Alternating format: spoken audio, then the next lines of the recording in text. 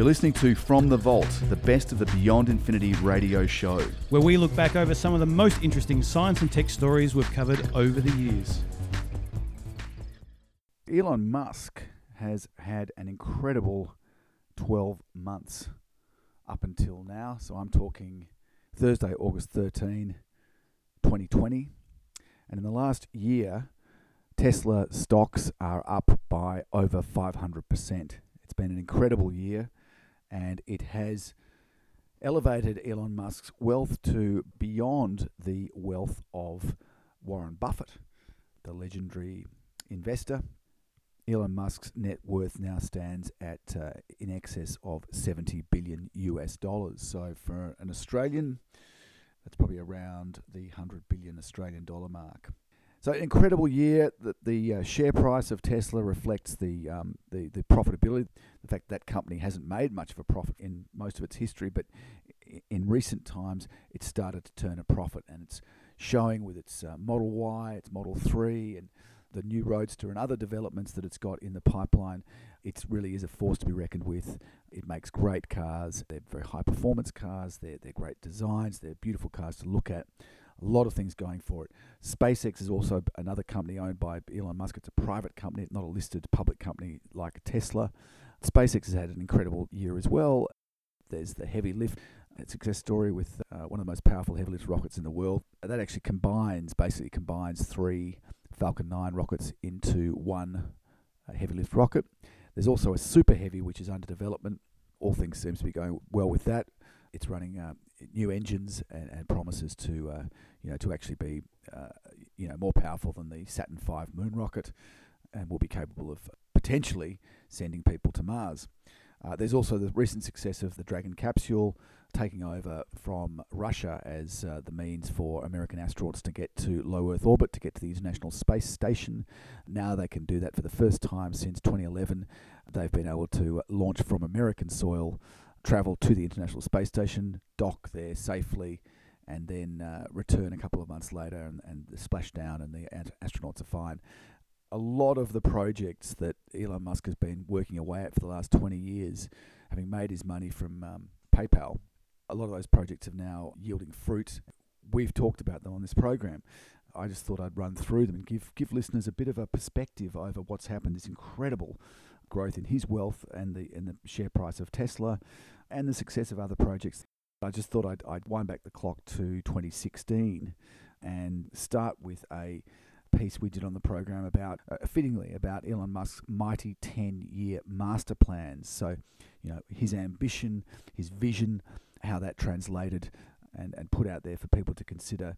Then in October 2016, we did a piece called Becoming an Interplanetary Species, which is a big dream of Elon Musk's to set up a colony on Mars. Then from November 2016, Tesla's solar power generating roof tiles and how these can be made to look just like a conventional roof tile, but actually be very durable, attractive to look at, thermally stable, and can generate solar power. From November 16 on Beyond Infinity, we talked about a proposal from Elon Musk for the first satellite-based global internet via 4,500 satellites. And that is another project that is just going gangbusters. There's some resistance from astronomers who feel that the skies are being filled up and with objects that can interfere with astronomical observations, but nevertheless they are being launched. That looks like it's going to succeed as another little side project, if you like, for Elon Musk. For most people it might be a life project, but for Elon Musk it's a side project. February 2017, we talked about how Elon Musk considered flying cars too dangerous, and how Metro LA is partnering with Elon Musk's A Boring company for tunnels underneath LA. Solve some of those traffic problems there.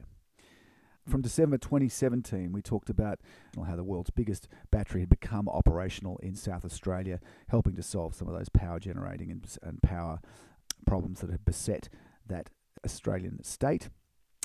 In July 2018, on Beyond Infinity, we talked about an awful week for Elon Musk, which was to do with some of the things that he'd been tweeting and some of the problems that he'd had in managing the fallout in regard to the tire rescue of those boys from the cave system where they were trapped, and his efforts to be involved in that rescue process. From September 2018, we did a piece entitled Tough Times for Elon Musk and Tesla Investors. Then from January 2019, we did a piece entitled The East Coast Hyperloop and how that had been pitched to the Australian government, another side project of Elon Musk. And then finally, rounding out these series of pieces that we recorded over the years on Elon Musk and his incredible vision and successes.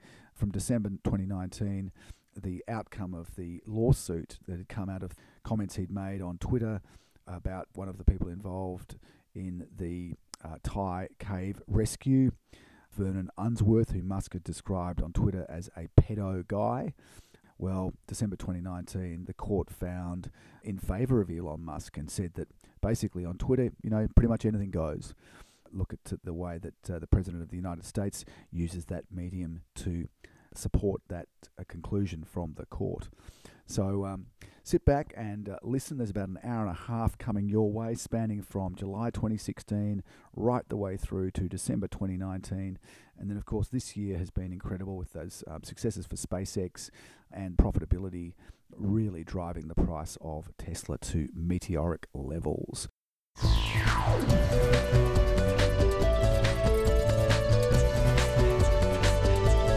You're listening to Beyond Infinity. Now, Elon Musk 10 years ago came out with a 10-year plan, and it's amazing how successful he's been in ticking off all the things that he wanted to do with the 10-year plan. Just going over what that was, this is a blog that he put out 10 years ago, and the first one was to create a low-volume car, which would necessarily be expensive. Number 2, use that money to develop a medium volume car at a lower price. And the third thing that he set out in his master plan was to use that money to create an affordable high volume car. And the final thing he wanted to do was to provide solar power.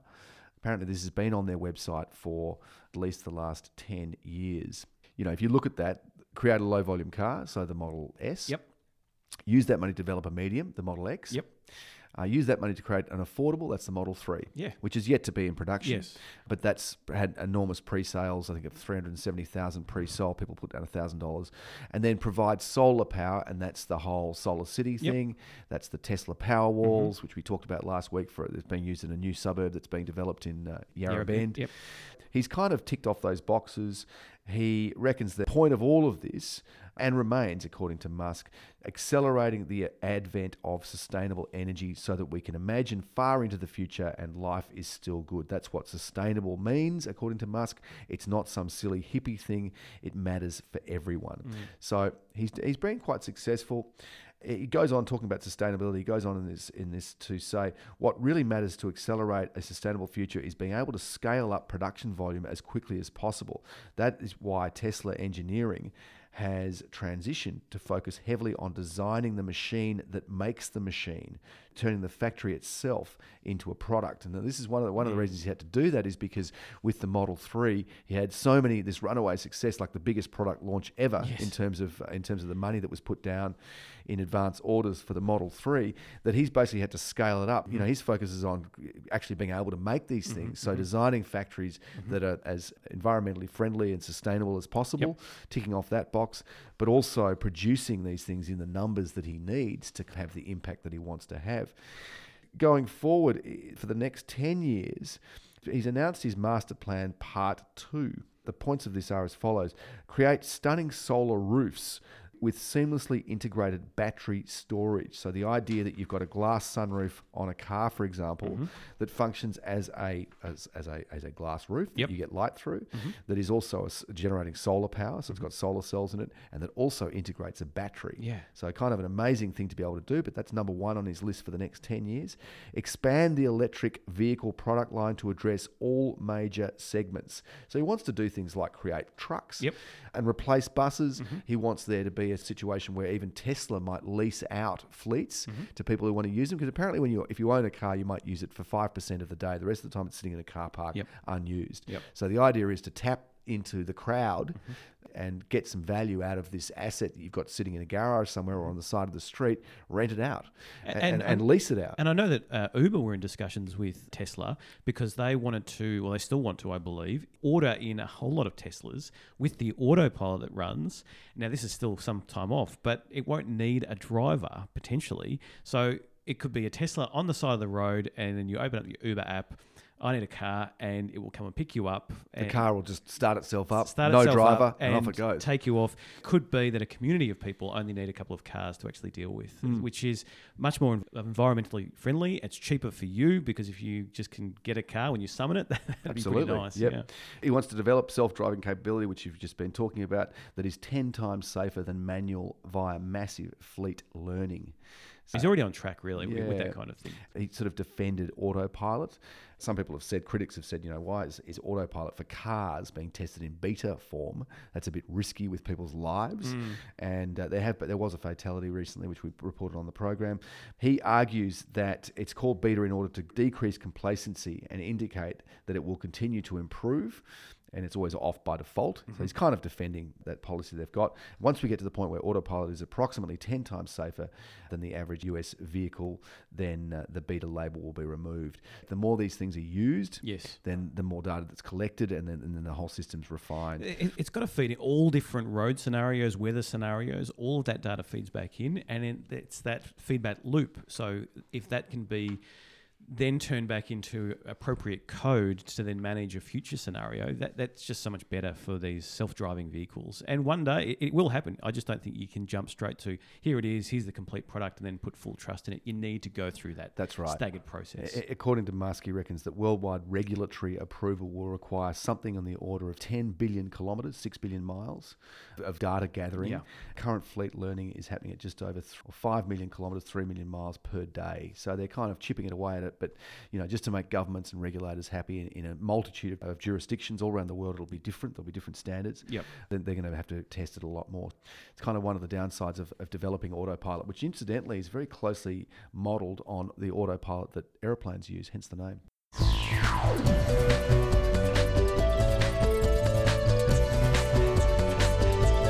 You're listening to Beyond Infinity.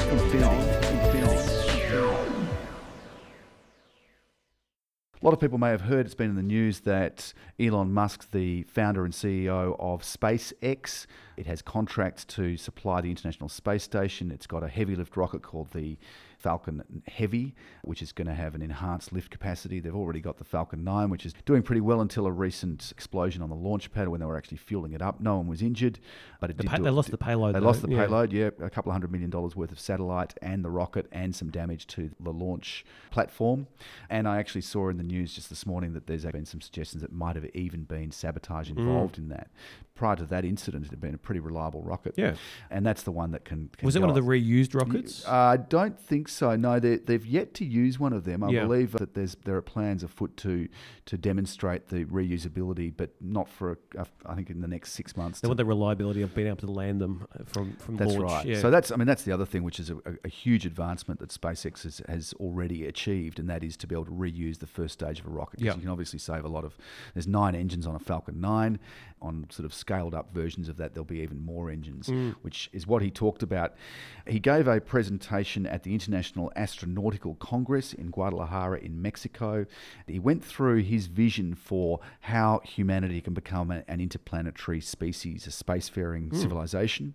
And his target is Mars. Venus, he said, is too hot, acidic environment, very high surface pressure, really unfriendly place. Jupiter and Saturn, a little bit far out, although he did envision that down the track, if there was a reason to go, you could actually use the interplanetary transport system, ITS, that's reusable that he's talking about. You could actually use that to colonize or explore the whole solar system. Not for interstellar travel, but certainly for within our solar system.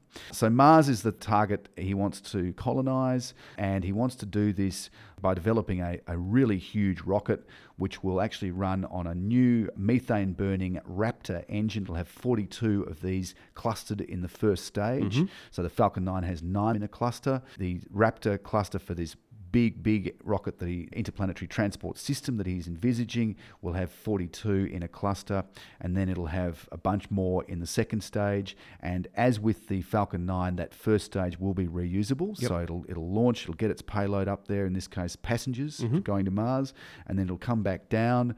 Then a fuel tank will be put in place of the spacecraft that had people on the first launch. Yep. It'll actually land back on the launch pad, Cape Canaveral. In fact, where the Saturn V moon rocket took off, because it's a big enough base to launch these really big rockets. Withstand the heat and Yeah, all that. so they're refurbishing that, and NASA's given them permission to reuse that 39A and B launch complex. Yep.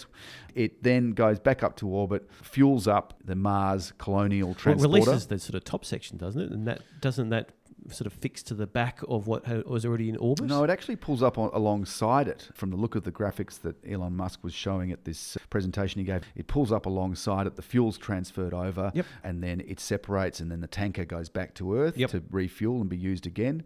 And then the passenger craft heads to Mars. But there's a lot of things that have to happen, a lot of things that fall into place before this sort of dream takes off and we could see it as reality. Look, it's going to be an enormous rocket. If he built the interplanetary transport system, as he's calling it, it would be capable of lofting 300 tons to low Earth orbit, more than 2 times what the Saturn V could lift. That's the reusable version. There's an expendable variant, which according to Musk could launch about 550 tons to low Earth orbit. What he's saying is he wants to send a lot of people to Mars.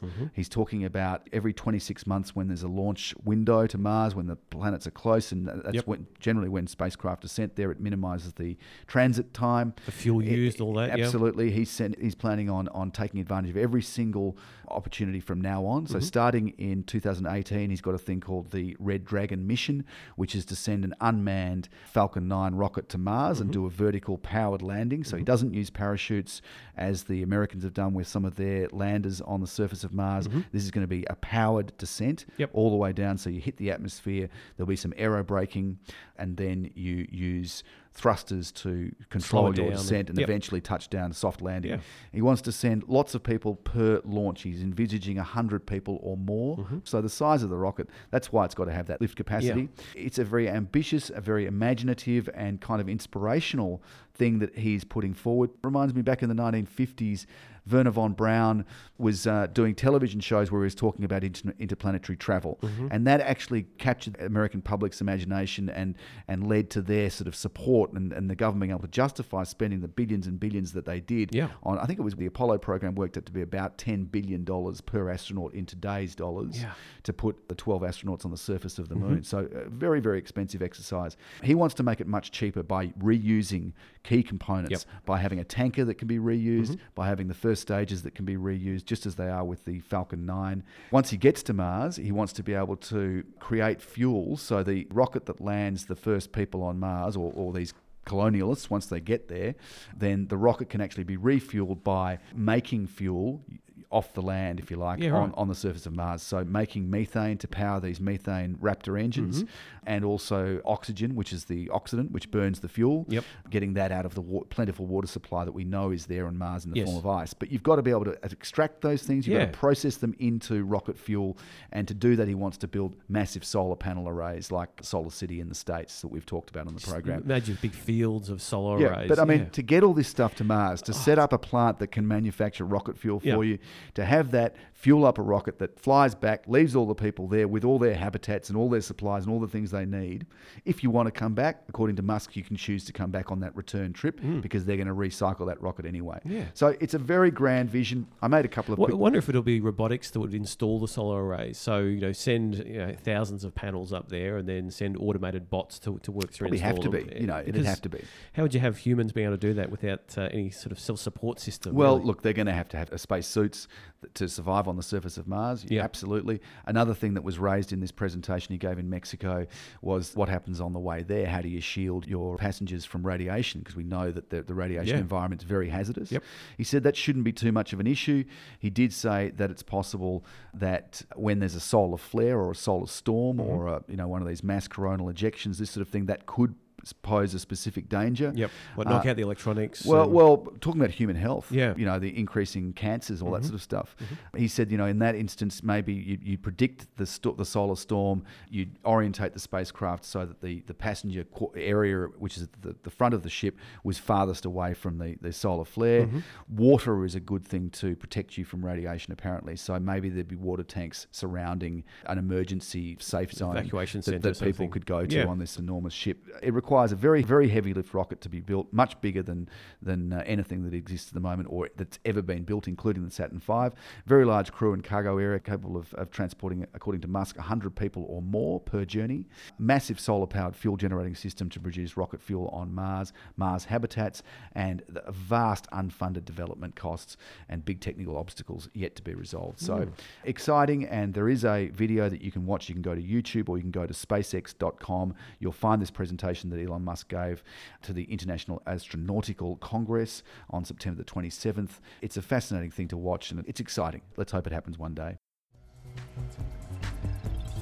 You're listening to From the Vault, the best of the Beyond Infinity radio show, where we look back over some of the most interesting science and tech stories we've covered over the years. We've heard about Tesla with its autopilot cars. The objective of Elon Musk is that he wants to basically make a more environmentally sustainable world, and that means electric cars being powered by solar energy. One of the great things that have come out recently, and there's just been some stuff released in the media, is these camouflage solar panels, which basically look exactly like a roof.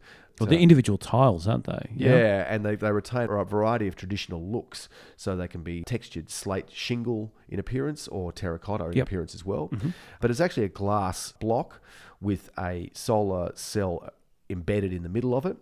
And what's quite clever is they use a special coating that becomes more or less see-through depending on your viewing angle. So when you're looking at a house with a solar cell roof array, basically disguised as tiles, that from street level will look solid, like a proper roof. It's only if you were to change your viewing angle and look much more at 90 degrees straight down that you would actually see that these are transparent with a solar cell inside. And listeners might understand this when you were explaining to me that if you've got a special filter over your screen, your laptop screen, your desktop screen, if you're looking straight on from that, you can actually see clearly. But if you want some privacy and you've got this filter, anyone looking from an angle maybe more than 60 degrees or something, they just cannot see the screen. It seems to be blacked out. I've actually noticed on some of the in-flight screens you have in the back of the seat in front of you on a plane, a lot of those have got that same kind of technology where the person sitting next to you isn't disturbed by what you're watching. Yeah. So they can look straight onto their screen and see their program.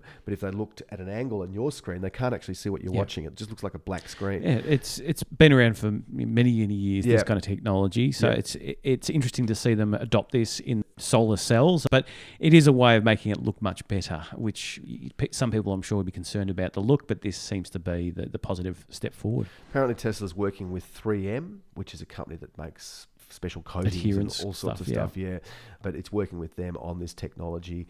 The idea is that you will be able to go to Tesla, like the one-stop shop. You order your solar panels, you get a battery array to go with it, and coincidentally, they've released an updated version of the Powerwall, which is even slimmer. If you've got it on the side of your house, it's not sticking out as much as the first version of the Powerwall does. And that takes the solar panels off these little roof tiles that look exactly like a roof, but they're actually solar panels generating power, goes into your Powerwall, and then powers your house at night and or charges your car. Yeah, right. So the idea is that you could go to Tesla and get your solar panels, battery, and an electric car to use some of your solar energy on, and you just pay one big payment to one company. Fantastic for Elon Musk. One of my issues with solar panels is that they can be really unsightly. Yes. We have quite tight planning and overlooking and issues, that your neighbours can be concerned with if you're building something and it's unsightly or reflective even. You can kind of say, well, you're not allowed to do that. They can specify that you've got to use muted colours on your roof, for example, because, otherwise it can be very bright when seen from your neighbour's second story. Well, none of those sort of restrictions apply to solar panels because they're trying to encourage people to do things in a green, sustainable way. Solar panels are exempt from all those considerations. So you can have your neighbours, and I know some pretty close examples to where I am. There's big reflections that come off solar panels. You can see it at certain times of day. It's just going straight into windows that prior to those solar panels being there, they never got that blast of light. building this sort of thing really does look like a roof. It can be made in different forms to simulate a slate shingle or a terracotta tile. Is a fantastic thing. Also, they're very strong. In a recent demonstration that Elon Musk made of these camouflaged solar panels, he actually demonstrated with a drop test, showed a video of a drop test, and they're really solid. He reckons that they're made of quartz. He just said it have Stronger than the terracotta tile. Yeah, exactly. Yeah. A quasi-infinite lifetime, whatever that means. Yeah, it'll cost you $5,500 for a 14 kilowatt storage unit of the Powerwall version 2, and a 7 kilowatt hour peak power draw is available from that, which is enough to power a 4-bedroom house for a day. Tesla is partnering with SolarCity on these new products. Musk announced back in June that his electric car company plans to merge with the solar panel installer, which he's already a majority shareholder in, of SolarCity, and it's actually run by his cousins. So all pretty closed shop with Tesla and SolarCity. They'll be making these solar roof panels. Shareholders will vote on the plan to merge those two companies, SolarCity and Tesla, on November the 17th this year. Now, they're not the only battery creator or even solar panel manufacturer. I think they've done really well in terms of the marketing or getting their name out there. People understand if they're talking about the Powerwall or battery storage, people right now think of Tesla. There are other alternatives, and I've actually seen a lot of discussion in the last few months online about people saying, yeah, you can invest in a Tesla, or you can save some money and invest in an alternate company, and there are a few around, that will provide the same kind of thing. Look, it's a positive step that Tesla are doing all this research into it, but there is that higher cost that goes with it. So for me, as much as I'd love to invest in any of this technology, it's still too far off for me. It does need the early investors to get the scale happening, and then we can start to see some declines in the costs. And we have seen that over the lifetime of solar panels. They have dropped dramatically in cost, And they've got more efficient as well. Improved in efficiency. So I am looking forward to the day when we can get a Tesla Powerwall that's a quarter of the cost, but can store 10 times as much as what it does now. And at the moment, listeners should be aware you can go and buy an off-the-shelf solar panel system, like a full package from a company, and that'll use things like an array of car batteries to store the power if you're off the grid, or if you want to go that way and save on electricity bills. You don't have to do it with the Powerwall with the sort of Tesla option. As John said, it's quite an expensive one. There are cheaper ways to do it. I think what you get here as well is you're getting leading technology, but you're also getting the support of Tesla. They're doing updates, particularly with their vehicles, and I can see that they'll be doing software updates through their battery systems, and there will be this Internet of Things technology that's inbuilt. There will be times when it works out when's the best time to use the power from the battery and all that. So this is something that maybe other battery companies are not doing. So this is sort of what you're paying for with all of that. Elon Musk is really becoming this kind of evangelist figure. He's almost like, it's maybe a bad analogy to make, but he's that same sort of showman that Steve Jobs was. He's great at inspiring through this vision that he's got, whether it's selling people on the idea that they can get to Mars in the mid 2020s using his own SpaceX technology, or whether it's showing off these beautiful houses with your Tesla Model 3, or a drawing of it, or an artist's impression of it parked in the driveway, this beautiful roof which is all solar panels, using this technology that he's recently announced, these special camouflaged solar panel tiles.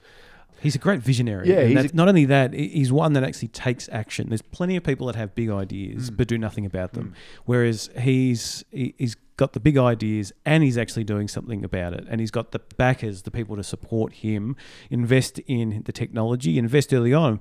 I mean, we've seen people in Australia. We were fortunately one of the first countries to actually get the Powerwall. Now they've invested in that Powerwall and it does work well, but they've paid a premium price for that system. And in the next few years, we should see that price reduce quite dramatically.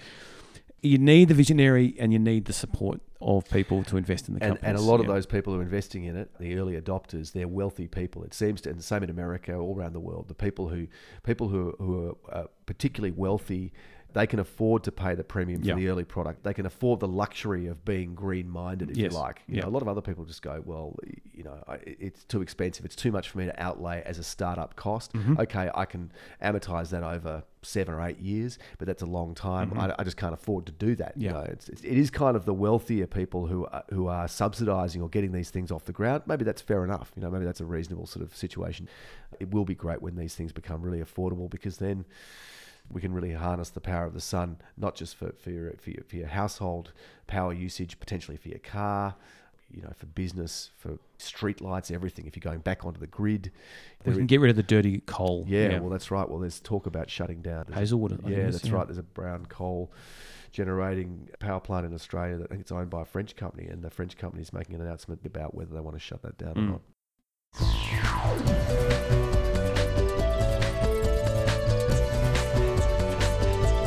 You're listening to Beyond Infinity.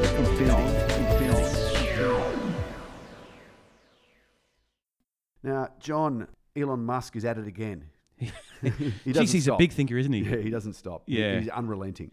Look, he's got some big ideas, and you do need strong leaders, whether it be in politics or particularly in business, to be able to help us move forward. And he has been big in the tech space, and we've seen with Teslas, and we've seen a number of the things that he's been doing. His latest is about creating global internet through the use of satellites. Right. So he's actually asked permission, or sought permission from the US government to operate 4,425 satellites to provide high-speed global internet coverage. This is huge. So at the moment, the way we access internet, and particularly here in Australia, currently we're running on the copper network, the phone lines. We're building the NBN, which will run through fibre optics and also supplemented by copper. Yep. We've talked about Wi-Fi technology, which would basically be still using that kind of technology and then having a signal go out from there. It was only a few months ago, I think, we've actually launched a satellite for Australian internet for remote communities, remote areas, which can't easily be accessed by the fibre that we're having down the East Coast and other populated areas. Yep. All of this requires obviously high cost, but it's ongoing upgrades over years. Whereas if you have a satellite system, you can sort of just forget about all of this. You've got a signal that's being beamed down directly to you, and with 4,000 satellites in orbit, that's going to cover every corner of the world. So imagine being anywhere in the world and having very fast internet speeds. Pretty good, wouldn't it? Now, some people would say, oh, hang on, we've had satellite communications before, and it's been slow to connect. The difference is that the satellites that have been sort of for phone communications have been much further into space in an orbit, whereas these ones would range between 714 miles and 823 miles. It's about 1,200 k's at the outer limit. Yeah, and so what that means is it's quicker to get the signal to and from the satellites. And they're also talking about having the satellites connected to each other. So at the moment, when we want to connect via the NBN to America, for example, we've actually got this big underwater cable that goes from Sydney across to Los Angeles, and the signals carries through there. Whereas these satellites, they're talking about having sort of lasers that connect to each other, and so the signal goes up from the ground to the satellite, and then when travel through these satellites, and then that would travel around these satellites and then beam back down to Earth from there. Very, very ambitious. It's massively expensive. I think it's $10 billion they're estimating to launch nearly 4,500 individual satellites. And that's US dollars. Basically, they're talking about launching them all. It wouldn't be one by one. They would basically Kind put of them on. swarm. Yeah, so it could be a couple of hundred maybe on some of their rockets that would go up, and then they'd launch those. So they do want to do a test case and see sort of how that works, but they also need to get the approvals first. So they're not that small. I mean, the size of these things, they're not like a CubeSat, for example, which is a mini little satellite, and they can really launch them in swarms, like multiple satellites at once. These are about 1.8 by 1.2 meters in size. They weigh about 386 kilograms each. Yeah, so it's like an average car size, Yeah. and not maybe as heavy as a It's car. half the size, a third of the weight of the car. But Yeah. it's going to be expensive to launch 4,500 of them. That's the point. Yeah. They're not tiny. They're quite large. And the issue then being is it creates a monopoly on the internet. So Yeah. we would have one person can control one it. can turn it on, turn it off. I don't know what this would mean for global communications. Obviously, there's the huge positive in that it would be access to the internet anywhere in the world, and it would be very fast. However, you've also got the downside. You've got one company essentially controlling it. You've got potential hacking, which could take over these satellites and cause any number of casualties and disasters throughout the world. But it is something that is welcomed. I do look forward to this kind of thing. And it's sort of the natural progression, I think, of the internet And, anyway. and it's not he's not the first person. It's not a completely one-off Elon Musk thought bubble. There's a thing called OneWeb, which is a private company that's also looking to deliver the same sort of thing. So internet via satellite. Boeing, that's a big aerospace business over in the States. They've been looking at it as well. And even Facebook have got a thing called internet.org, which is an initiative, again, to deliver it by satellite. Funnily enough, SpaceX was launching a satellite in September for Facebook, and it exploded on the launch pad. Yes. And obviously, there's a high cost to both because they lost the rocket, but they also lost the satellite, which was for this. Even Google's been high altitude experimenting balloons. with balloons as a way of delivering it as well. So there's lots of different takes on how this is done. And apparently Google has invested $1 billion for this project that Musk's got. Well, this could be governments around the world which would basically say, look, yes, we've got poor internet infrastructure in our country. Maybe that's a small island nation, or maybe it's a poorer country. But their governments might be able to afford this to be able to bring the internet to the people rather than trying to install some sort of NBN type system like we have. That figure was right about the $10 billion to get 4,500 satellites up there into space and thereby solve the world's high-speed internet issue. That's much, much cheaper than the NBN just in Australia. That's right. So it actually would be, as you said, if it became an internationally funded intergovernmental sort of exercise, it'd be very cost effective. This would require a lot of significant trade agreements. This would require a global acceptance of it. We don't want that monopoly. We don't want to see where one company has that control and can switch on or off the internet whenever they like. There should be restrictions around it. Hopefully it's not just the US government that's going to decide on those restrictions. Obviously they would need to approve it to allow it to be launched, but we would like to see some intergovernmental cooperation between all the countries to say, yes, we agree, this is good for us, this is good for the world. Really exciting stuff. Another big, huge project proposed by Elon Musk, who's kind of a serial entrepreneur.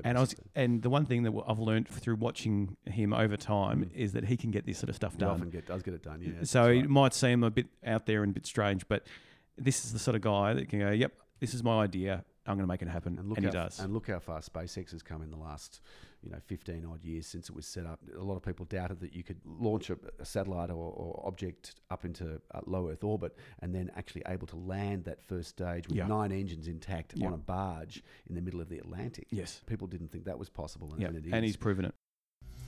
You're listening to Beyond Infinity.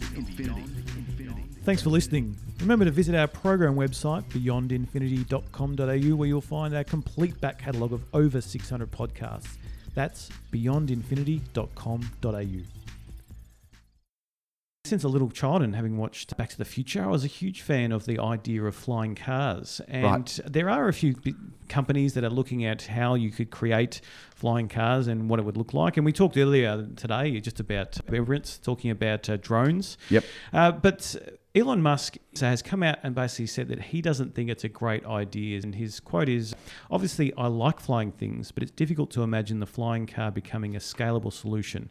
If somebody doesn't maintain their flying car, it could drop a hubcap and guillotine you. Right. Your anxiety level will not decrease as a result of things that weigh a lot buzzing around your head. So his plan is, rather than sending things into the sky, I mean, we do have options, for example, drones for parcel delivery services. Amazon, as I mentioned earlier, are certainly looking at that, and there will be other things in future. But in terms of human flight through cars, maybe it's not the best idea. And so Elon is talking about sending people underground. So he wants to create a boring system which not only digs into the ground, but also creates a sort of the wall or the structural integrity around as you go through it. So it's an all-in-one. And so by digging through here, you could have multiple tunnels going through, major cities. What that means is there's less demand on the roads, because already major cities are seeing problem with congestion in the roads. And if we go into the air, we've got a lot more potential for things to go wrong. A lot of people flying and potentially crashing, or unmaintained vehicles falling out of the sky or hurting other people. And there was some talk that if you have that many drones in the air, you're going to have a lot of wind wash, or you're going to have a lot of noise. I mean, a drone is very noisy. If you stand right near one, you've got multiple motors that are going off. And you're going to need some serious AI to control them all, manage the fleet and make sure they don't collide, and the whole thing's kind of safe. So maybe the smarter solution is digging into the ground, and this is where he's got the Hyperloop. Hyperloop. Yep. And that might be looking at how we incorporate the Hyperloop, or how he does incorporate the Hyperloop into these tunnel systems. Could we get from here to Melbourne in 5 minutes? A Hyperloop, just briefly, is a pod-like vehicle that you can, it's in a near vacuum that you kind of shoot at sort of airline speed through this sealed tube that you build. So it might be that, the idea of not being in the air and being underground incorporates the Hyperloop as well as part of the solution. It's an interesting idea, John, like a lot of ideas that Elon Musk seems to come up with these days.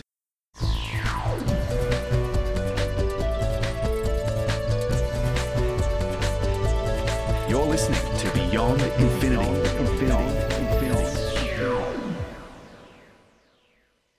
The Boring Company, that incidentally makes flamethrowers. So they make boring equipment to dig tunnels under cities like LA to get around terrible and soul-destroying traffic snarls that they have there that LA is kind of renowned for in a bad way. They make boring equipment, but they also just happen to make flamethrowers as well, which I think you can order online. I think it's not sold sure, out. not sure whether you can get them in Australia. I think you put an Instagram post up and a short video, and it's sold out within minutes. There's a video on YouTube I've seen of him trying to fry a cameraman who's filming him in this sort of warehouse where he's demonstrating a flamethrower. Elon Musk recently done a presentation in LA with the boss of the Boring Company. Now, it should be noted that he only spends about 2 to 3% of his time. He's mainly involved with Tesla and with SpaceX. Those are his two big interests, but he has got a couple of little side shows going on, and one of them is this Boring Company, and it's actually already tunneling underneath. So this is separate to the Hyperloop. Yes, separate to Hyperloop. Hyperloop's much faster.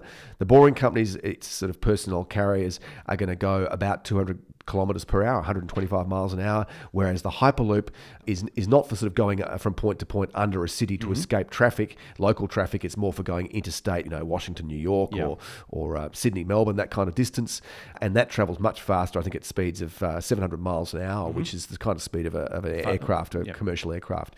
So that's a different technology, quite separate at the moment, although you can obviously see that there might be some similarities. And interchange or and the Hyperloop, I think, is above ground. It's a tube that's above ground. The Boring Company is, as the name suggests, about boring underground. He suggests, and we've actually mentioned this before on the program, but he suggests that the idea of flying planes, which we've talked about in this show recently. Only a couple weeks ago, Larry Page's Alphabet company they've got an interest in developing these sort of planes, and there are others involved in doing it as well, Chinese interests and the like. Elon Musk is quite dismissive of that. He said it's going to be really noisy. It'll be dangerous. You'll have the chance of these things falling out of the sky. He mentions that a propeller could come off one of these things and scalp you if you happen to be underneath it when it hit the ground. He sees that is not the future. Look, there's a lot of people who are betting against him. I'm sort of a bit on the fence. I think the idea of flying taxis is a good one, personally. I'm not actually a big fan of it, so I'm more in the boring side of things. Underground, for sure. All right. Well, there you go. We don't always agree. And Elon Musk is quite critical of the flying taxi. He just doesn't see it taking off. He thinks it's just going to be dangerous, and it's way away from being developed. Whereas you've got lots of room underground. You can dig these tunnels. And look, this is always the way with Elon Musk. He's a big thinker. He's a big thinker. He really does like to get ahead of himself, some might say. It's a very ambitious project to honeycomb tubes under congested cities around the world, starting with Los Angeles. I watched the YouTube presentation. We'll put links up of this presentation he just did recently in LA after being delayed in traffic. He didn't get to start. He was delayed starting it because he'd been delayed in traffic, as he pointed out. It's Musk at his best. He's sort of sitting there and he's almost thinking on the fly. You can see his brain. Not all the details have been worked out. He doesn't give a set time frame for when these things are going to become available, when it'll be possible to get to LAX airport from downtown LA in 8 minutes, traveling at 200 kilometers per hour in one of these tubes. And the idea is that, instead of having big stations, you can have something the size of a car park that appears on the surface. You jump into this little glass, like sort of mini modern tram type size thing, or even smaller than a tram. It disappears down an elevator below the surface and then joins up with this network underneath that whisks you off to the airport in quiet, air-conditioned comfort. Yep. So, look, a long way to go. It's one of his visions. Just before he did the presentation in LA, he announced that he'll be working with the LA public transport system, the city's metro system, to deliver tunnels underneath the city. So he's actually got a big partner there. We will post links. It's an update to where the Boring Company is at the moment. You're listening to From the Vault, the best of the Beyond Infinity radio show, where we look back over some of the most interesting science and tech stories we've covered over the years. SpaceX was set up by Elon Musk, the serial entrepreneur. We've talked about him already on the program.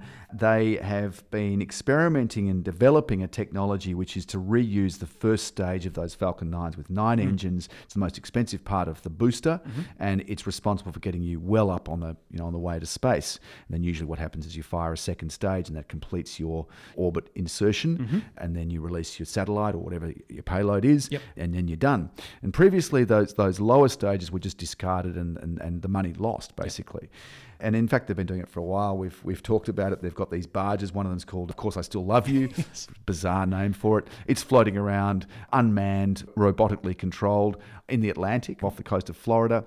What they've been doing is the booster separates the first stage with those 9 Falcon engines at the bottom of it, the most expensive part of the rocket, fires some engines, some thrusters, and that actually gets it to do a vertical landing on the booster. So it goes back to Earth, lands on the booster vertically with these little legs that stick out the side of it, somehow manages to nail the landing. I mean, it's like, you think of the most incredible gymnastic maneuver you've seen with the triple somersault and the backflip and the back scratch and everything else you can throw into it. To be able to do that with a very large, with a booster basically completely unaerodynamic, and land it vertically and then stick it to a deck that's moving, and you see that in the videos of the barge. It's surrounded by white caps. The whole thing's moving around quite a bit. So an incredible feat, and that's all with a view to recycling rockets and basically making the cost of space travel cheaper. So you recycle it, the barge takes it back to Florida where it's refurbished, or it goes back to the Hawthorne, California headquarters of SpaceX, where it's refurbished and then reused. Now, the first one to be actually reused was fired just recently, a few days ago. It worked perfectly.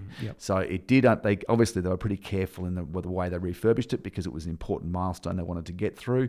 They're not going to reuse it again. They're going to donate it apparently to Cape Canaveral as a kind of they believe it's a very historical first stage. So you don't want to reuse it and have it then damaged or blow up. Well, it's the first time that a first stage booster, the most expensive part of a rocket, has been reused ever. Yes. And it is a key technology that SpaceX is hanging its hat on. It's what other companies, he talked about this in a post-event press conference that he did. Elon Musk was saying that it wouldn't surprise him at all if their competitors, so Blue Origin, owned by Jeff Bezos from Amazon. Musk wouldn't be surprised if other companies follow this lead, because he believes that it is the way to go. Recycling your first stage and saving is to do that. So they launched a communications satellite for a Luxembourg-based company, and it's providing satellite coverage, I think, for South America.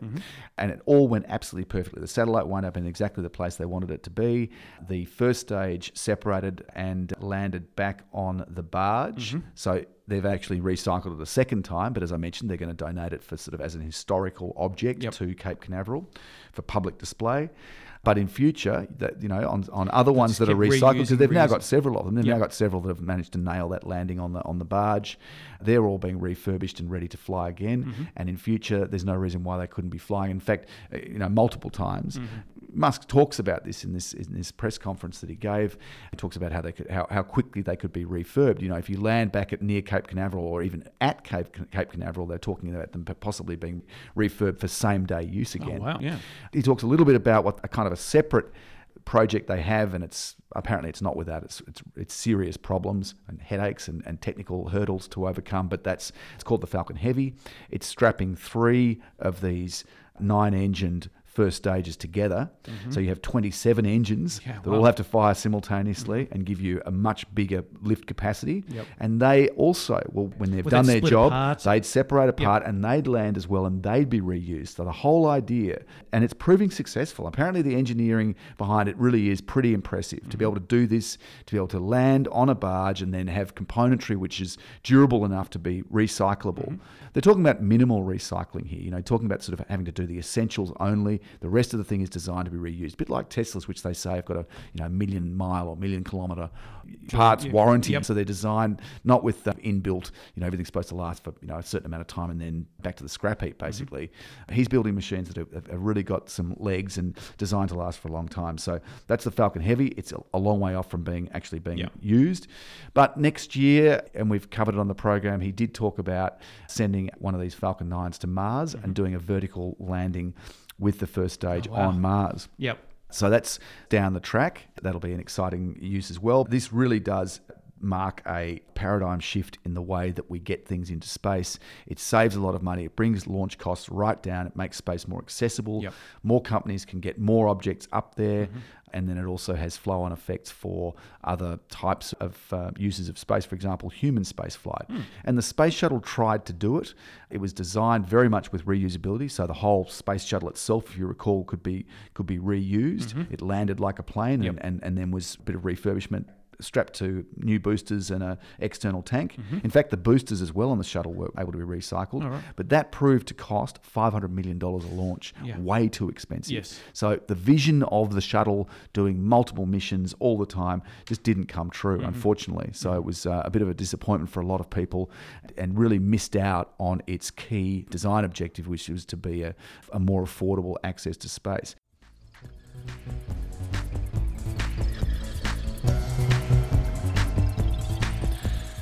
You're listening to Beyond Infinity, your weekly dose of science and technology, presented by me, Piers Cunningham. And me, John Young.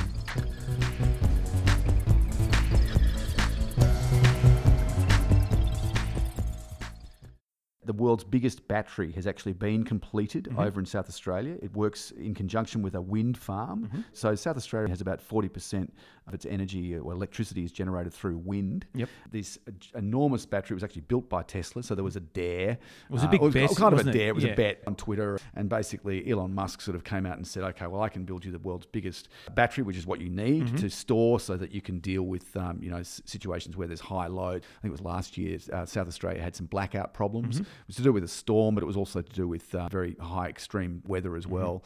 That's when Australia's power load is most in demand, when we have a heat wave, basically. Everyone's running their Or air significant conditioning. thunderstorms if a power line goes down, which was one of the scenarios. Yeah, so that was kind of beyond control. That wasn't a problem with the actual generating capacity. But so South Australia has embraced renewable energy. As I said, they've got 40% from wind. They're trying to make that even more. They're trying to be a clean and green state. But there have been certain questions, raised about how well the alternative forms of energy were actually integrated with the more Existing traditional framework fossil fuel generation, which can cover you if you've got a spike in demand. Whereas wind, unless you've stored that energy somewhere, and that's where the Tesla battery comes in, you can't meet that demand because you don't necessarily have wind, the ability to generate electricity right there and then when you need it. And that's why some people sort of say that we shouldn't be doing straight away with coal. We should certainly be looking to phase it out, but we need to have battery technology, and we need to have ways of using effectively the alternative clean energy sources, whether it's wind, whether it's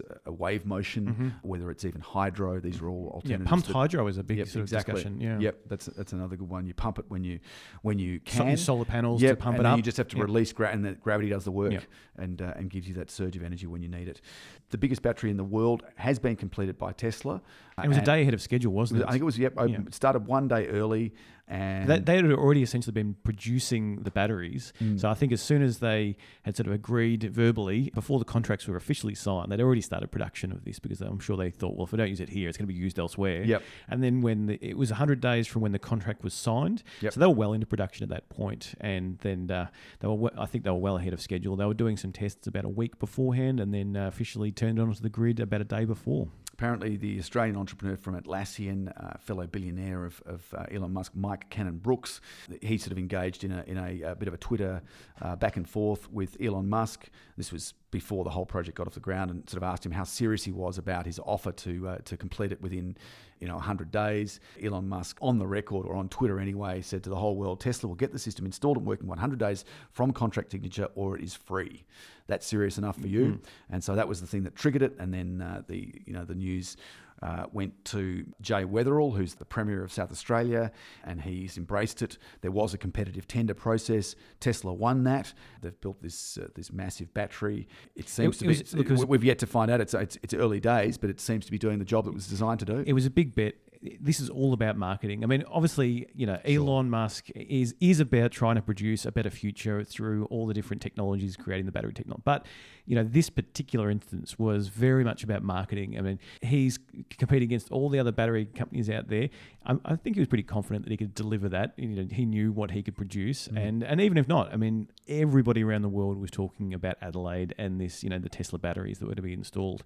And everybody is still now. So it was a huge And even win. the politicians were cashing in on this. So Jay Weatherill, the Premier of South Australia, he sort of said one of his conditions of giving it to Tesla was that Elon Musk come in person to sign it. And so they get their publicity. Their publicity, exactly. Look, it's not without its detractors. Obviously, there's people talking about it's not a big enough system to be able to continue.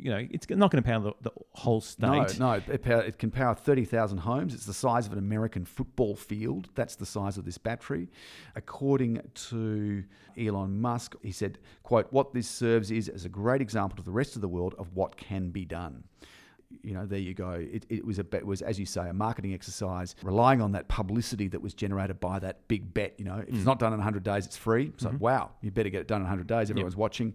And then other countries around the world that are looking to make this switch and looking to back up their alternative energy sources like wind can, sort of see that can be done, see that can be delivered and effective. And the within discussion for the last decade about renewable energy is, well, if the wind's not blowing and the sun's not shining, then you're not being able to generate energy through, wind or solar. So, that's been a huge argument against renewable energies. And so people say, well, if it's not coal, then it needs to be nuclear.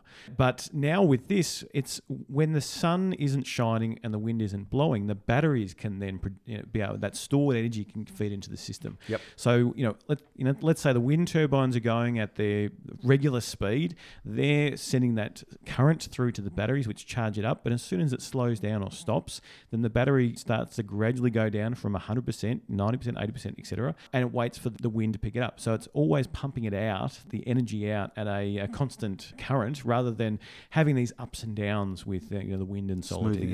Smoothing it out, which is a good thing, and it was what was needed in South Australia. Look, there has been some controversy about it. The federal government, as distinct from the state governments in Australia, has been a little bit sceptical about this. According to Josh Frydenberg, the federal energy minister, he wrote in an email that the Tesla battery has been sold to the people of South Australia as an answer to their woes, but in reality it is just a fraction of the storage and backup that South Australia needs. It's even been suggested the state government in South Australia had been hoodwinked by a clever salesman and suggested that the Premier of South Australia was looking for publicity ahead of the 2018 election over there in South Australia. So some voices of disagreement from the federal side of things, but that is great that that battery was completed. It's not going to completely solve the issues of power generation and the cost of electricity, which is sky high in Australia and particularly in South Australia, I believe, but it's a very positive step in the right direction. It shows what's possible. You're listening to From the Vault, the best of the Beyond Infinity radio show, where we look back over some of the most interesting science and tech stories we've covered over the years. This week has been kind of a strange week in a way for Elon Musk. He's a big Silicon Valley tech entrepreneur. He's known for SpaceX, launching rockets, developing heavy lift rockets, launching even a Roadster, Tesla Roadster, into outer space aboard a Falcon Heavy, and reusing rockets, the initial stages of his rockets. It's a great technology, and it's a kind of a breakthrough for space exploration, for getting things into orbit and beyond, because it saves on cost, which has always been one of the big impediments to continuing beyond things like walking on the moon. That sort of stuff has always been held back a little bit by by indecision, but also by the costs involved. He's also known for Tesla electric cars, a hugely successful business there. He even has a company called The Boring Company, which makes tunnelling systems under cities like Los Angeles, and we've covered that on the show, The Boring Company, and other ventures by Elon Musk. Just do a search on beyondinfinity.com.au and you'll find lots about this very prolific entrepreneur. Now, in the last week, though, things have gone a little bit pear-shaped, you could say. He was involved in trying to build a submarine. He used some recycled rocket parts, and this was to help the rescue of those 12 boys and their coach who were stuck deep inside a cave in northern Thailand. And the cave became flooded while the boys were inside, and they were trapped there for, I think, about 2 weeks until they were rescued by a team of expert cave divers, and also the Special Forces team from Thailand was also involved in that rescue. Elon Musk got involved and said, look, I can possibly provide you with a little submarine. I think it's about 5 foot 6 inches long, rigid, using a part out of a Falcon 9 rocket, lightweight, strong metal, which could actually have one of the children put inside it, and then it had oxygen tanks on the outside of it, and it could be actually carried by divers through the winding cave system to safety. That was the idea behind it.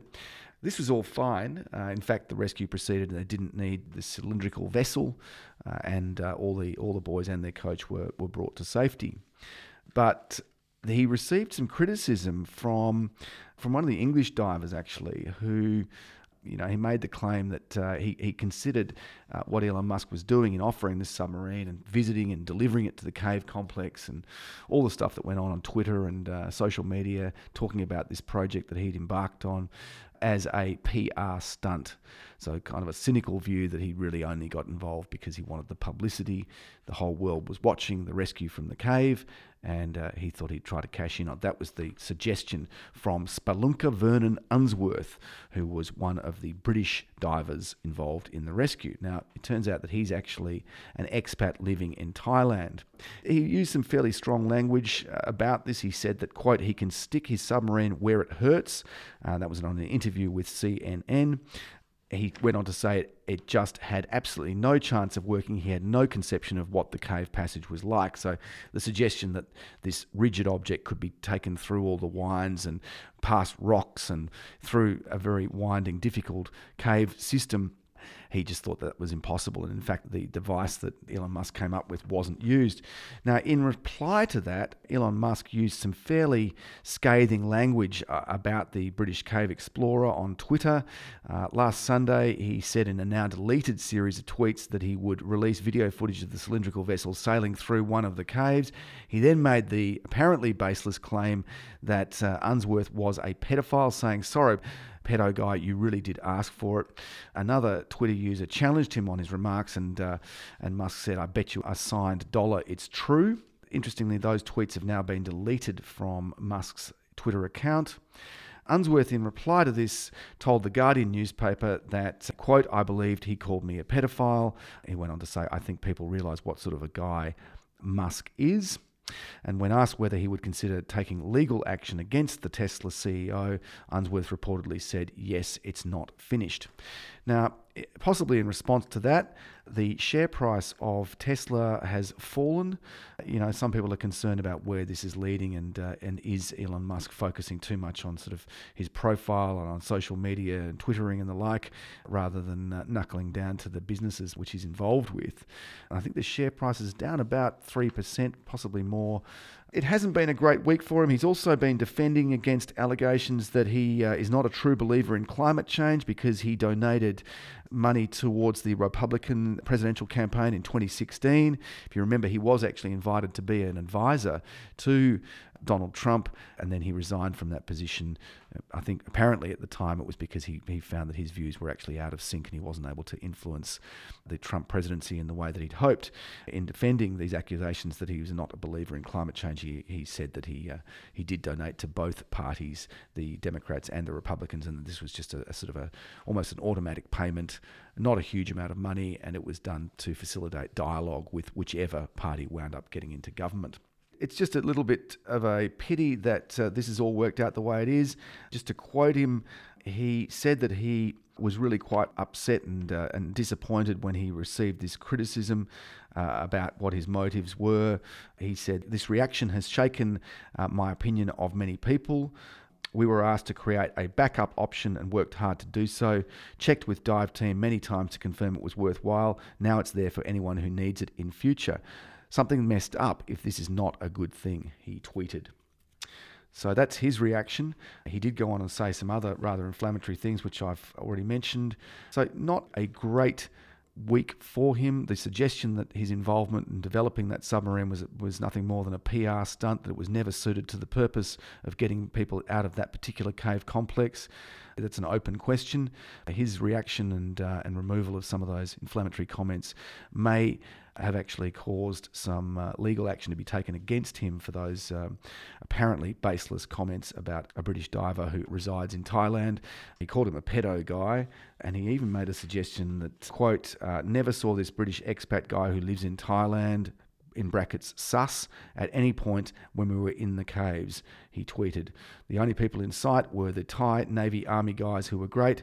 Thai Navy SEALs escorted us in, total opposite of wanting us to leave." That's him describing his visit when he delivered the submarine to that cave complex in Thailand where the rescue was going on. It should be mentioned that Elon Musk has 22 million followers on Twitter, so a lot of people will have seen that exchange via that social media platform.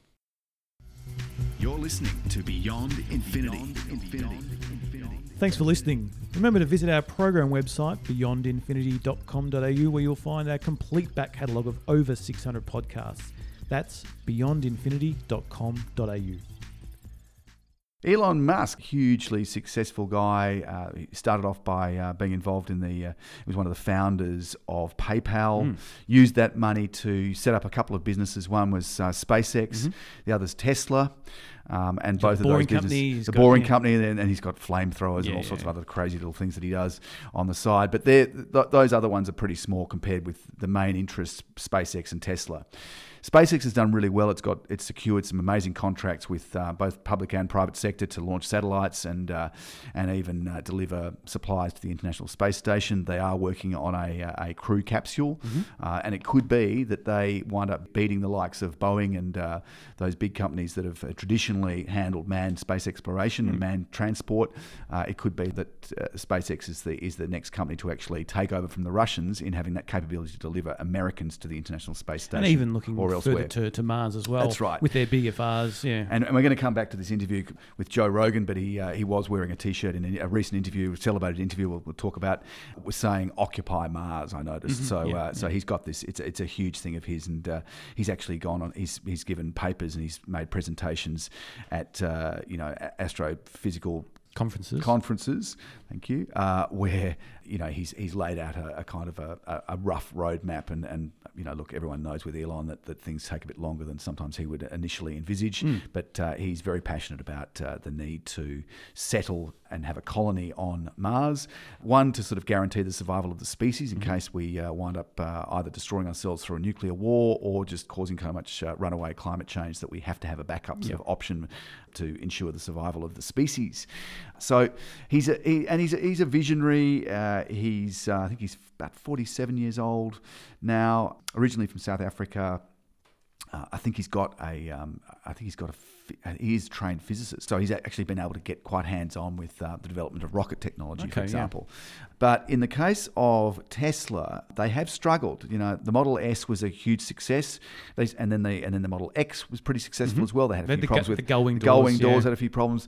Then the 3, which was supposed to be the sort of cheaper, more affordable Tesla electric car, was launched, and I think it was the biggest product launch in the world in terms of the amount of down payments that people made. Millions and millions of dollars were put down. Because it was $1,000 deposits, and lots of people put them down. So hence he's got this big order book that he needs to fulfill to be able to get the balance on the payments of those cars. And he's obviously got a lot of people who are pretty keen to get their car they're waiting on. Yeah. And I've read and watched some reviews of some of the Model 3s that have made their way onto the road, because they actually are being delivered slowly but surely. And they actually reckon that the Model 3 is a really amazing car, both in performance and speed, incredible, that EV acceleration like the Model S was famous for, but a beautifully designed, really, really great car, according to the reviews that I've read. The problem is that they've needed to get to a sort of production target. I think it's about 5,000 per week, and they've really struggled to do that. Not even anywhere close to that, are they? And it has taken its toll on Elon Musk. Apparently, he's been spending a lot of time working, overnight, or not leaving the office, not leaving Tesla's, literally sleeping in his office for days on end, trouble with sleeping. Then, with that as a background, if you like, the pressure mounting to meet those production targets, also running another business altogether, another big business, and that being SpaceX.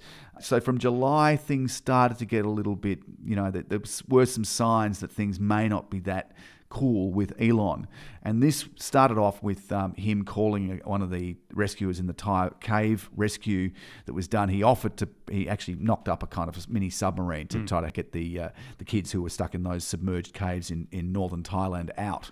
He was criticised because the submarine that he made was apparently completely inappropriate. Yeah, too long, couldn't go around wasn't the going to corners. go. Was no good to them. Not useful. He responded by Twitter, calling one of these an expat, I think an Englishman who was an expat living in Thailand, involved in this rescue, is a veteran caver. Does it, I think as a hobby, and was knew what he was doing with his part involved in rescuing those kids. He called this guy a pedo, kind of on the basis that if he's an expat and he's living in Thailand, then therefore he must be a pedophile. Single and which a certain age group. Which was a pretty damning thing to say about anyone under any circumstances. But also, given that the lack of any real evidence that seems to be the case, it was the wrong thing to do. Now that he did apologise for that, but I believe there is still the possibility of legal action from the man who was described as a pedo by Elon Musk. So that's sort of hanging over him. Since then, there's really been no letting up in sort of the woes of Elon Musk, and particularly in relation to Tesla. So one thing that's been happening is there's been a lot of short selling of Tesla stocks. People have been betting on the stock falling away. And so one of the things that he was finding very frustrating was that there were these short sellers out there. So back on August the 7th, he tweeted, and this was without any consultation with the board or management of Tesla, that he had secured funding and that he was going to take Tesla private at $420 a share. He's backed away from that statement that he had funding secured.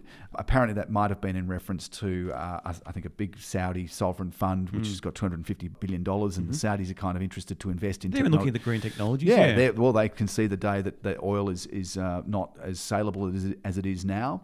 So they'd like to be on the right side of that. They'd like to have it would make a lot of sense for them to have a big investment in an electric, clean car company, and which until recently was the most valuable by market cap, in even more valuable than GM. Now, since all this stuff has happened, the share price basically in the last couple of months has dropped by 30%, nearly 30% in Tesla. And so now it's not the most valuable by market cap. In fact, GM has taken that mantle from Tesla. He's been roundly criticised. In fact, the San Francisco office of the Securities and Exchange Commission has asked Tesla for explanations regarding that tweet that he made. Yeah, because you can't have a director or anyone in public office that at the forefront of the business going out and talking up or down the business to increase or decrease the actual price of the shares. And the short sellers who stood to gain from the price falling. In fact, the price has wound up falling, but for other reasons. In the short term back then, in early August, the price, after he made that tweet, the price went up the next day by 10%. So all those short sellers, apparently they'd lost a lot of money on that particular trade. Now, in more recent times, apparently they've made billions out of short selling Tesla because it's dropped that much. So he's had a bit of a rough trot. Some people are suggesting that he's worked himself too hard. Other people are saying that he's taken sleeping pills, which do have side effects, and he's taken them a lot. He actually said regarding taking sleeping pills, he said, quote, "It is often a choice of no sleep or Ambien," which is the brand of sleeping pill that he's been taking. So this is a guy who, he's human, and you'd have to assume that he is feeling the pressure from running those businesses, from trying to meet those really demanding and hard to achieve production targets for the Model 3 in particular. the sleeping pills, if you take them enough, they can actually have the opposite effect. It's been shown. I think I've heard, uni students or kids these days that trying the different drugs, they're using this to try and actually wake themselves up or give themselves a certain high. There's a certain way that you can do that. Really dangerous, not advised at all. But it could be that the continued use that Elon's doing is maybe contributing to this this craziness that appears to be sort of bubbling to the surface. For example, potentially this had some impact on the tweets that he has written in the past, particularly with the Thailand under the cave influence diver. of it. Yeah. He's also said recently that he's not taken more than a week off work since 2001 when he was bedridden with malaria. He went on to say, there are times when I didn't leave the factory for 3 or 4 days when I didn't go outside. This has really come at the expense of seeing my kids and seeing friends. Apparently he even had, I think, his 47th birthday late June this year, and he spent the entire 24 hours of that day at work with no celebration at all. So the guy's been going really hard. Look, and if you're passionate about something and you enjoy doing it, then I can see that there's an attraction to want to keep doing it. We see lots of people that love what they do and they couldn't imagine anything else, so they just keep doing it. But surely the pressures of trying to reach certain targets or make certain money, that's got to pile on, and without some kind of break, more than a week, that's certainly going to cause some stress and difficult times. Yeah. Now the other thing that's in more recent times is that his chief accounting officer resigned rather suddenly after only a month on the job, that there have been questions that maybe he was concerned about the culture of the company or where it was heading, and that he just didn't want to get involved in it. He realised once he sort of stepped in the door that he was kind of that wasn't exactly what he was ideally hoping for. They took out big loans, I think. When they announced the Model 3, I think they took out major loans in addition to the deposits. Yep. So they could then invest in the Gigafactory and get things going there. Yep. But they've got to pay back those loans by a certain date, maybe 2022. And if they're not hitting their production levels with the Model 3 or any of the other models, then that's not going to be favourable to be able to pay back those loans. So potentially there's a mix of a financial operator looking at it and going, well, if you can't hit those targets, then we can't make the money, and therefore we can't pay back the loans. So that could be major problems. Yep, that's right. And he's had to leave. He's been man enough to kind of admit when he's been wrong. He did issue an apology about the pedo comment. He apparently paid out on an analyst. Well, in a conference call with brokers and with analysts about the future of Tesla, and then he did actually apologise for some of the comments that he'd made to an analyst who he thought it was being a bit boneheaded. I think he described him as. Now the board of Tesla has come out and said, quote, "We would like to make clear that Elon's commitment and dedication to Tesla is obvious. Over the past 15 years, Elon's leadership of the Tesla team has caused Tesla to grow from a small startup to having hundreds of thousands of cars on the road that customers love, employing tens of thousands of people around the world, and creating significant shareholder value in the process." So he is being backed, and that was a statement that apparently was done independent to him by his board. But then just recently, he went on comedian Joe Rogan's show. Now, this is a very popular podcast. I think one of the most, if not the most popular in the world. Joe Rogan's a comedian. He's a funny guy. He's also an MMA fighter as well, I think. Right. He used to fight. Okay. Yeah. He's a lover of the weed. Yeah, big advocate for it. And he does his podcast in California, where it's legal for recreational and medicinal purposes. So, and this is just in the last couple of days. Elon Musk went on there, and there's a great. I've got a link on our homepage, or I've tweeted a link to that YouTube video. You can watch the whole thing. It goes for 2.5 hours, and it's a cracker. It's a ripper to watch. I mean, Joe Rogan himself is very funny, but the two have some pretty good banter. So Joe Rogan fires up a joint, passes it over to Elon Musk, and it appeared to me that Elon Musk had some of that joint, shared some of that joint with him. Now there's apparently you were saying, John, that there's some debate online. There's some debate about whether he actually inhaled or not, and if he didn't inhale, then presumably it didn't affect him. Yeah, the Clinton defense, I think it is. Yes, indeed. That's what Bill Clinton said. So for him to be doing that, given what's going on, questions about his use of sleeping pills, questions about him tweeting and possibly trying to influence illegally, really, influence the share price of Tesla to kind of thwart short sellers of that stock. The next thing to see him on, with Joe Rogan for 2.5 hours where they're kicking back, I think he was possibly drinking whiskey and sharing a joint with him. Now, there was nothing. It's actually a really good interview. It's a fun, light. It's not heavy. They talk a bit about AI. He reiterates some of his concerns, which we've talked about on this show. I think he mentioned an electric plane as well, didn't he? Yeah, right. Yeah. Yep.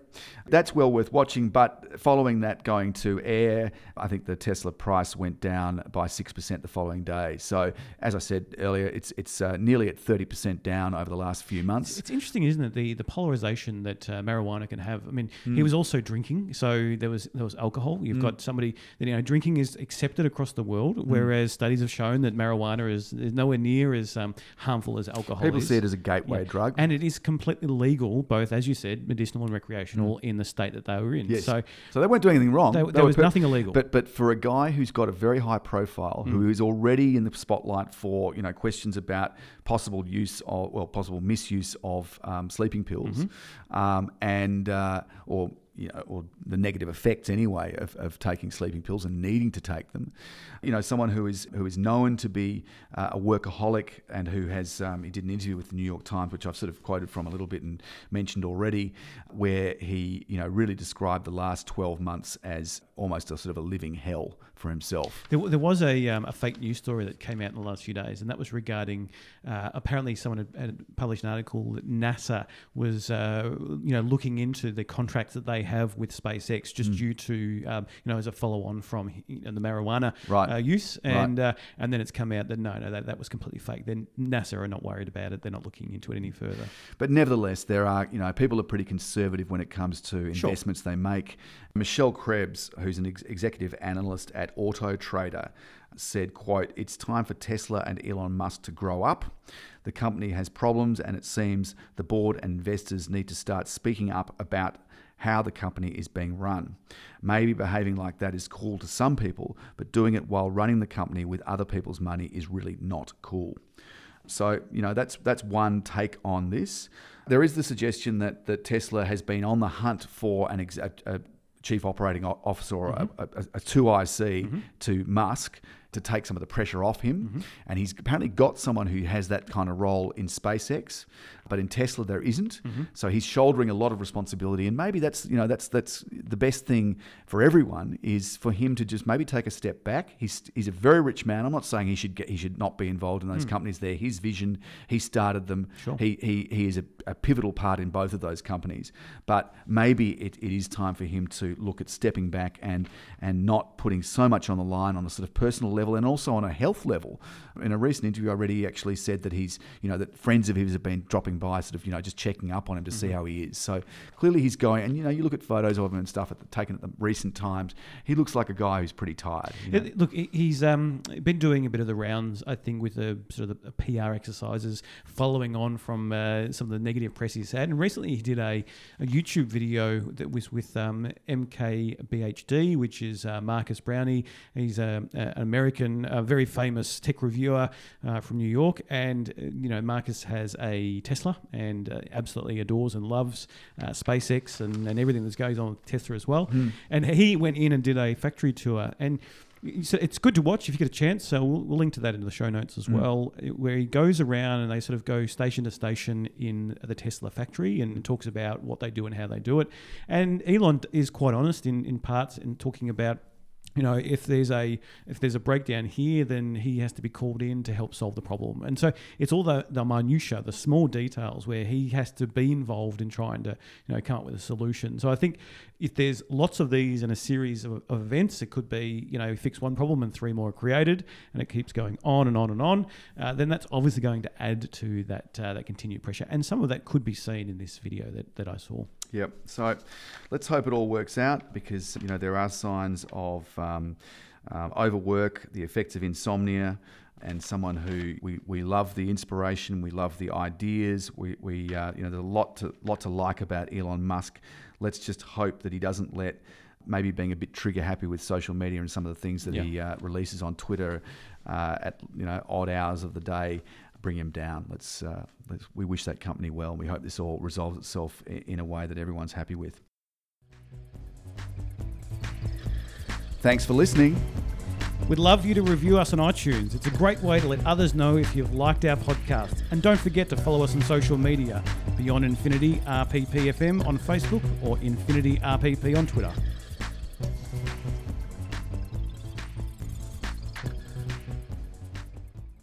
Hyperloop is a technology developed by Elon Musk. It's the idea of you create a near vacuum in a sealed tube, and you literally fire a 15 to 30 person capsule through that tube. You can have multiple of them, so it could be, they can leave in 2-minute intervals, but they get fired along. They have a kind of a passive magneto levitation system, so the capsule is not in contact with the inside of the tube, it's floating. That allows for frictionless travel. So similar to the process of the fast bullet trains, yeah?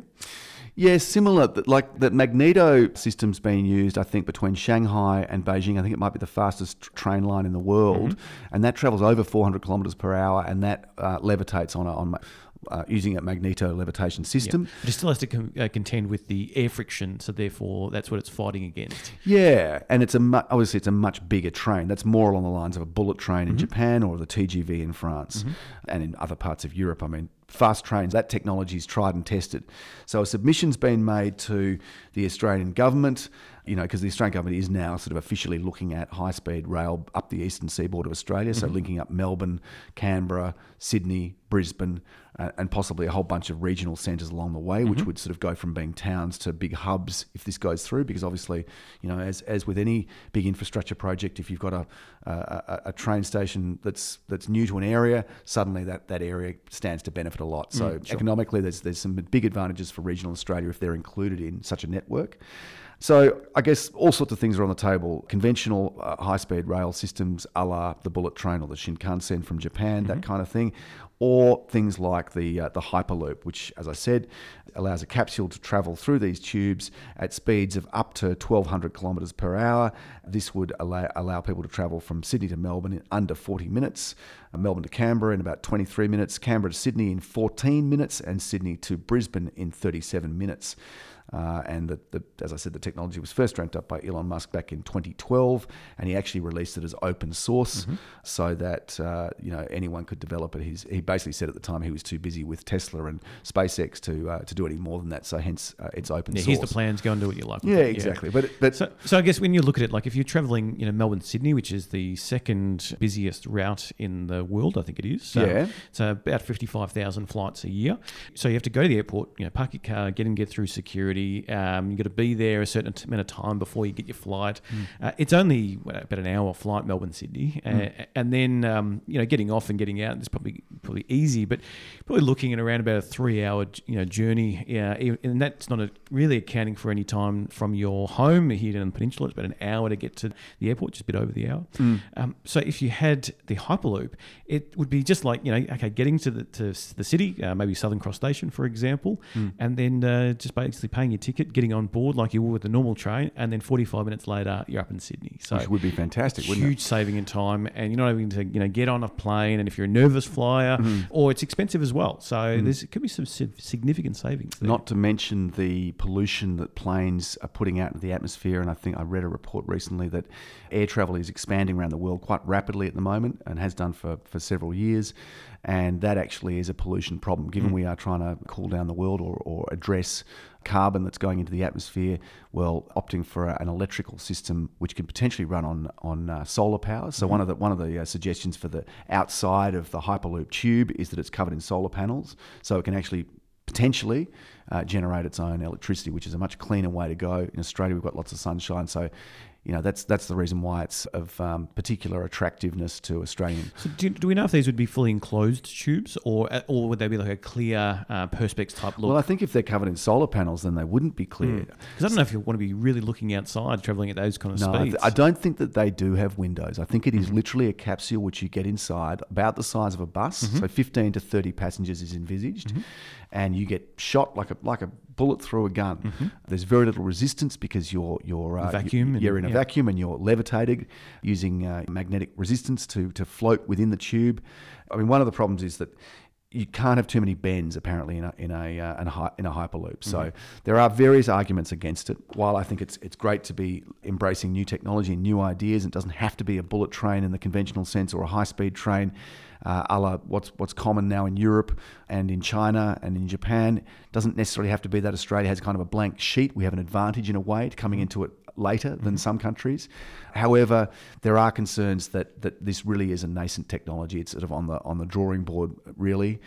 There is a test track, I think, that's been built by Virgin Hyperloop, which is one of Richard Branson's little offshoots of the Virgin Empire.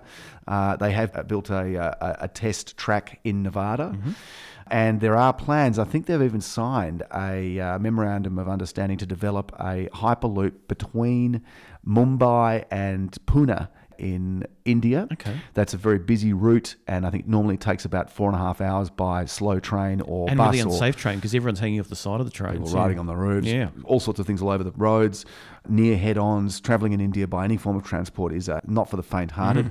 So this would be a kind of a safe and fast way to do it, and I think it would reduce the speed for that 150 kilometre, 140 kilometre odd dash between Pune and Mumbai to about, in the order of 20 minutes or something. Yeah. So there are some substantial time savings, and also, India's got this massive population. I think there's over 100,000 people who do that regularly on a daily basis. So Virgin is looking to put the first one into India and then from there expand it. So it could be something that takes off around the world. Hard to know at this stage. It is early days. Some of my concerns would include, what if a truck crashed into and cracked it, and therefore there's no vacuum, or even worse, if it wasn't an accident, if it was an intentional, for example, terrorist attack, does that take out the whole system, or is it sort of sectioned off so you have, a vacuum in one part, and then you move along, and you have to go through some kind of gate or door that then you move into the next place which has a vacuum. Therefore, if one section is damaged, it doesn't take the vacuum out of the whole tube. I mean, I don't know the answers. Good question. I think that over the course of a journey, because you're travelling that fast, I think the whole length of tube of Hyperloop has to be pressurised. And they try to get it down as close to a vacuum as possible. A vacuum would be ideal and would enable the highest possible speed and most efficient use of energy. But I think it's very hard to maintain a vacuum in a very large space. So they reduce the pressure, but they don't achieve a perfect vacuum. So I think the answer to what you're saying is that, yes, if one part of it has a breach, then I think the whole thing is disrupted. Look, it's probably got a tube within a tube, so that way, if the outer tube is damaged, you're still preserving the inner tube, which you're riding through. Yeah. Hopefully, like a double-hulled There are much smarter tanker. People thinking to answers for these questions. Yeah, it is early days, and I think that's one of the reasons why there's some resistance to having a Hyperloop up the eastern seaboard of Australia. You got the land issues as well. You got to get the agreements from the state governments, the federal governments, and probably homeowners as well, if it's going to go right through their backyard. I think Labor, the Australian Labor Party, which is looking to take over federal government in about May this year, 2019, they've said that they probably favour a more traditional high-speed rail solution. All sides of politics are interested in having a high-speed mass transit system. It's been talked about for 50 Been talked about for years. Yeah. Absolutely. I mean, even this joke of having to drive out to Melbourne Airport, pay through the nose to park in a massive car park that's just raking in cash for the owners, instead of having a fast rail link. Sydney's had one for a while. Most cities in the world, big capital cities, have a rail link to the main airport, to an international airport, instead of people getting stuck and there's roadworks and there's sort of almost perpetual lane expansion and all that sort of stuff happening on that link between Melbourne CBD and Tullamarine Airport. So a lot of people would love to see something like this happen. Whether it is the Hyperloop or not, it's hard to say at this stage. We'd certainly hope that some kind of sense prevails and that this isn't something that people wait for forever, because I think it's high time. We need high-speed transport between capital cities and airports, and indeed up the east coast as well. There are certain distances where there are sweet spots for rail and for something like a Hyperloop over air transport, and obviously air transport's going to be the one to compete with in the main. Sydney's building a second airport, so congestion's going to be relieved there. That's the whole thing. It has to be cost effective, otherwise it's not worth doing.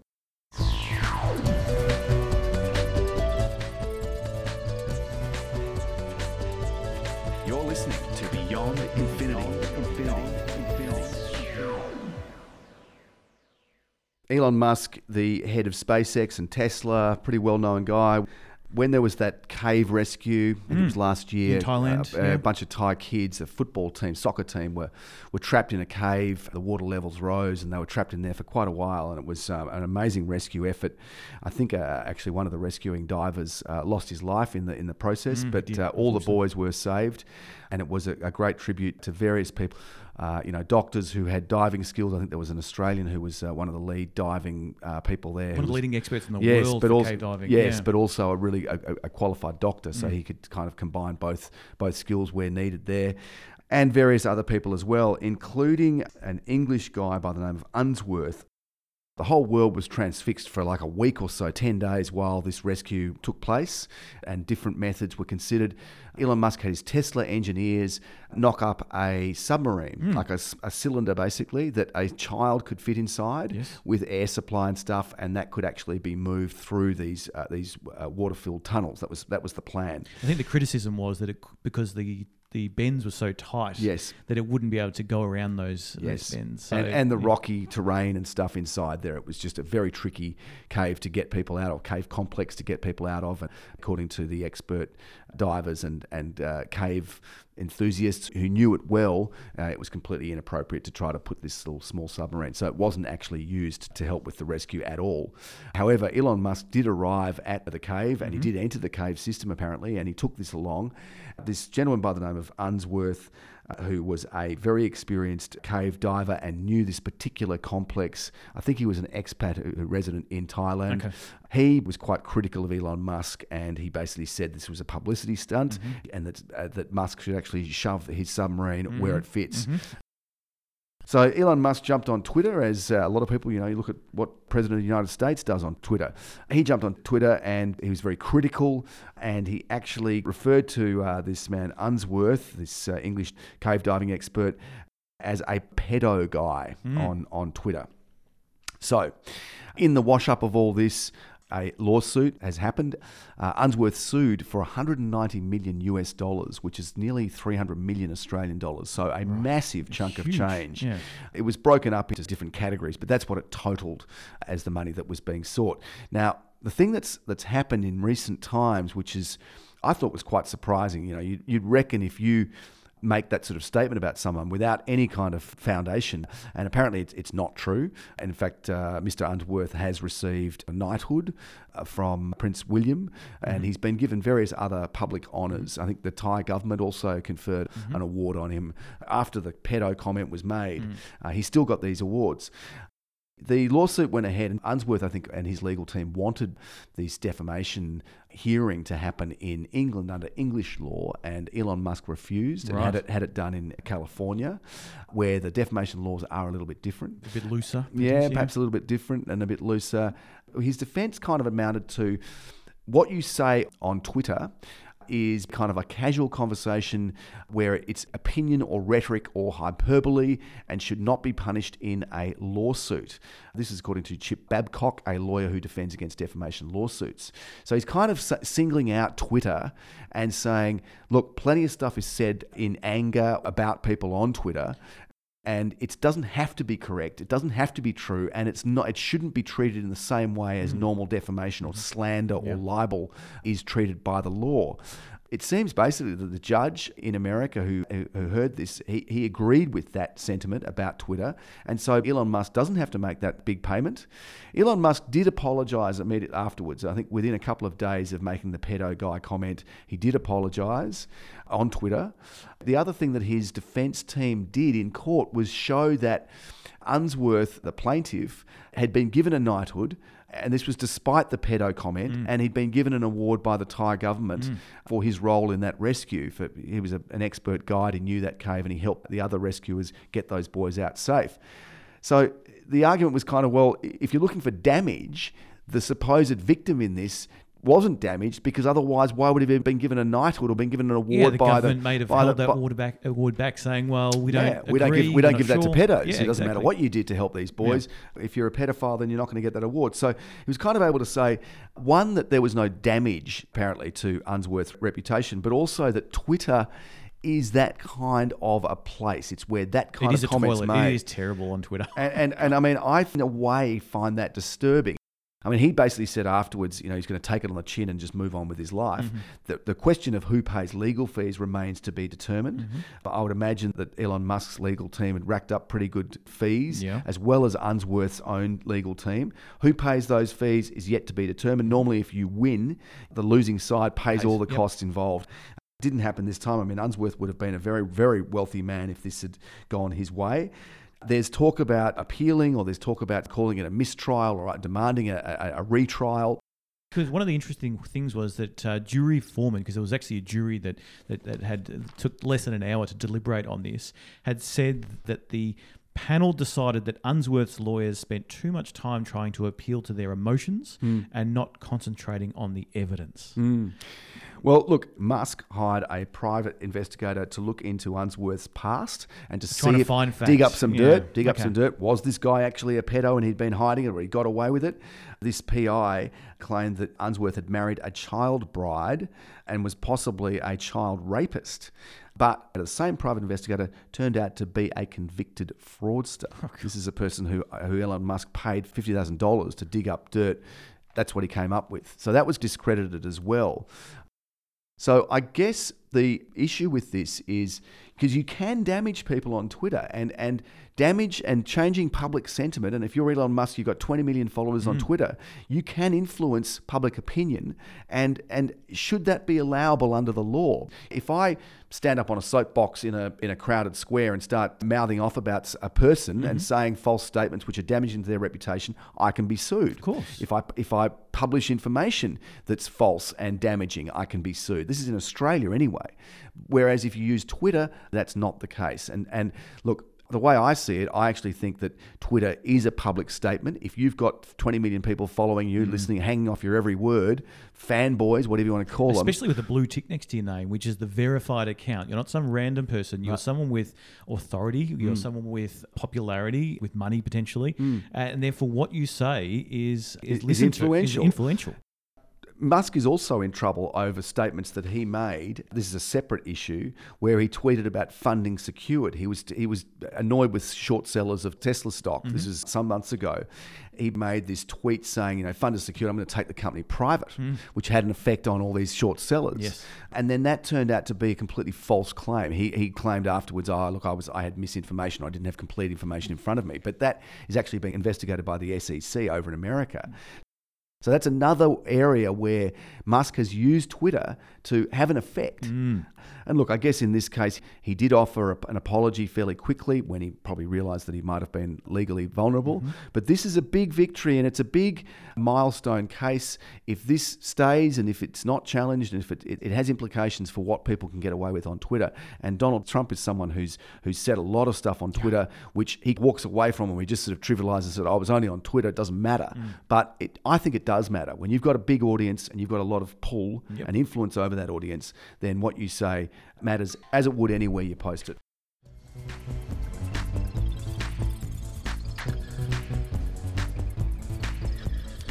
Thanks for listening to From the Vault, the best of the Beyond Infinity radio show. For our complete back catalogue, head to beyondinfinity.com.au. You can also engage with us on social media, Beyond Infinity RPPFM on Facebook or Infinity RPP on Twitter.